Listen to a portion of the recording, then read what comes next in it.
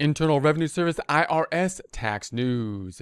A tax checklist for newly married couples. IRS Tax Tip 2020-118, September 14th, 2020. Marriage changes a lot of things, and taxes are on that list. Newlyweds should know how saying I do can affect their tax situation. So the IRS is basically saying here, if you're getting married, if you have gotten married, then you might want to take a look at the tax situation related to it. Tax planning is, part of the glorious process of the marriage process as well. There are changes with taxes with regards to going from single filing or head of household to married filing jointly, and with regards to kind of the income flows that could be taking place within a household that of married individuals and possibly dependents at that point. So here's a checklist of items for newly married couples to review. Name and address changes. Name. When a name change through marriage, it is important to report that change to the Social Security Administration, SSA. So obviously we could have a situation where we have the name change with regards to the marriage. You want to make sure that you make that adjustment with the Social Security Administration, and that could then make your tax preparation process easier as well. Noting the IRS basically sees people, of course, as a number, as like a Social Security number, but they want to tie the number out with the name, and you want to make sure they're able to kind of automatically check with their system whether someone has filed twice or something like that. And so you don't want to get things messed up with the IRS's system if they can't properly match up the Social Security number and the name. So the name on a person's tax return must match what is on file at the SSA. Also note, if it doesn't match, if you put a Social Security number that's different than the name that's that's in the system, then you may not even be able to e-file the return at that point in time. Like, you'll try to e-file it, and the IRS might likely say, hey, look, the Social Security number doesn't match, and you could get an error message at that point, which could be frustrating.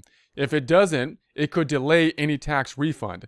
To update information, the taxpayer should file Form SS5, Application for a Social Security Card. It is available on ssa.gov by calling 800-772-1213 or at a local SSA office. There's a link to that ssa.gov location here, so you can check that out. And there'll be a link to this in the description. Address. If a marriage means a change of address, the IRS and U.S. Postal Service need to know. To do that, people should send the IRS Form 8822, change of address. So there's a link to that here. Again, you want to let the IRS know that there's a change of address. Make sure that the mail goes to the right place so you don't get any problems with the IRS. IRS primarily contacts people if there are a problem by mail, so that means you want to make sure you get any correspondence from them so that you can reply to them appropriately. Taxpayers should also notify the Postal Service to forward their mail by going online at USPS.com. There's a link to that here as well, or their local post office. Withholdings.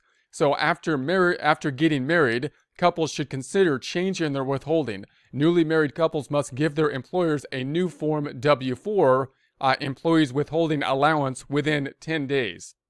So the withholdings will be a lot different with married individuals. Now, if you're married, if you went from like a single situation to a married situation, the tax code is trying to be set up so that there's not like a disadvantage to getting married. But in some cases, it actually could work out as a disadvantage if you have things like an earned income credits, or sometimes child tax credits, like the refundable type credits, could be affected when marriage. But generally, the tax brackets are looking to be set up so that marriage is not a detriment from a tax preparation purpose. But it certainly is more complicated due to the fact that married couples now, of course, don't have one single income in the family. Typically, you often have two people that are working. And even if you had just one person working, they may have multiple jobs, especially at this point in time. And you could even have, other people in the family that have income flows of some kind.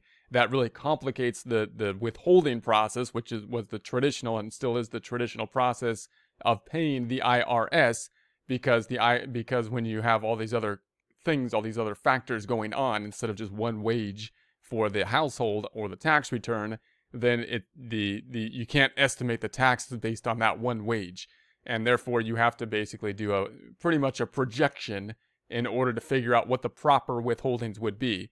And so you're going to need, now there's a tool to do that. You got a tool to do that on the IRS website. You basically need to do a projected tax return really to kind of to figure out the proper withholdings at this point in time, a lot of the time with many households. So back to the text, if both spouses work, they may move into a higher tax bracket or be affected by the additional Medicare tax. So you could have Medicare tax that's going to be affected by that. And just remember that if you were single and you were earning, if you're earning $50,000 a year and you're single, then because there's a progressive tax system. Now the rates are going to be different in terms of how they, when you go into another tax bracket in single versus married.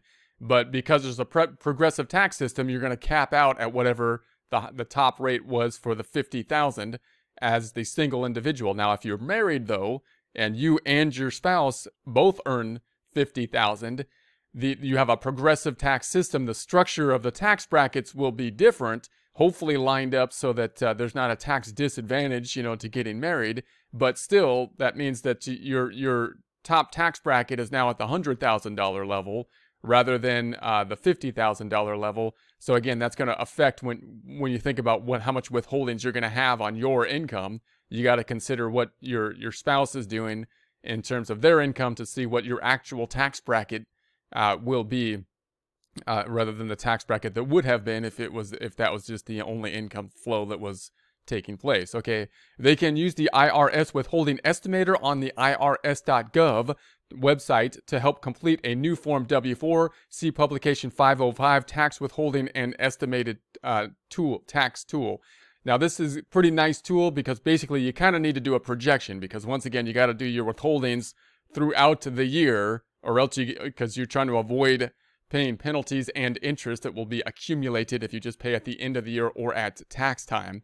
So, there's no way you can know what the actual tax is because it's too complicated, and that's the point. So you're going to have to, all you can do is do a projection, and this withholding estimator tool is getting more and more like, tax software. They can basically help you to just enter a projection into it to see what your projected taxes would be, and then it can help you then to determine how much you should be withholding from the W-2 withholdings in order to meet those tax obligations. Now, there's also kind of some complexity in terms of who should withhold more or this or that because, one spouse might have a higher income than the other, pushing the other into a higher tax bracket, and obviously the splitting up of the work between the two, it needs to take into consideration the splitting up between the primary household items and the work items and whatnot. So the fact that there could be a difference between one person earning more than the other person could mean that there's a difference in the kind of withholdings you want to be taking from one to the other, and kind of working out whatever you think is most appropriate for that. But you got to take both incomes into consideration when thinking about the withholdings as a total overall. So filing status, married people can choose to file their federal income taxes jointly or separately each year. While filing jointly is usually more beneficial, it's best to figure the tax both ways to find out which works best. So when you're married, you no longer have the ability, typically, for the most part, to file single, right? You've lost that. I mean, you're married now. So now your only choices are to file married filing joint, which almost all the time is the way you really want to go. Or you can file married filing separate.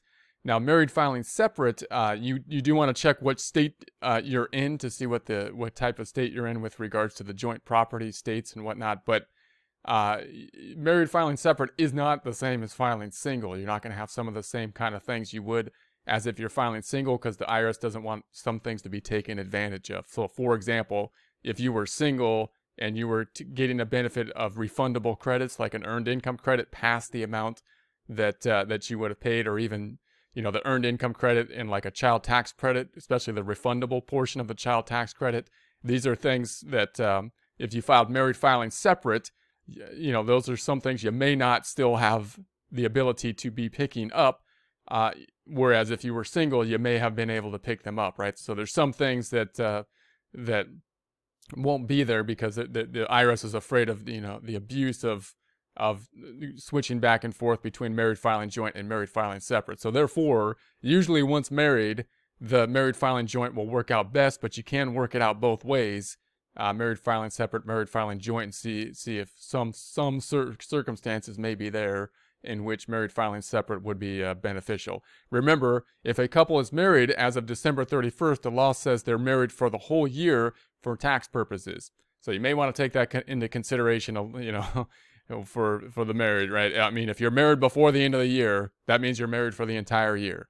So basically, if you got married in December 15th, then typically your choices at that point in time for filing would be married filing joint or married filing separate. You typically can't, you don't, even though you were single for the entire year up until December 15th, you may not then be eligible to file for the single. So if it's an advantage to file married, if there's a substantial tax advantage, then maybe you want to, rush out there and get married, before the end of the year to file married filing joint.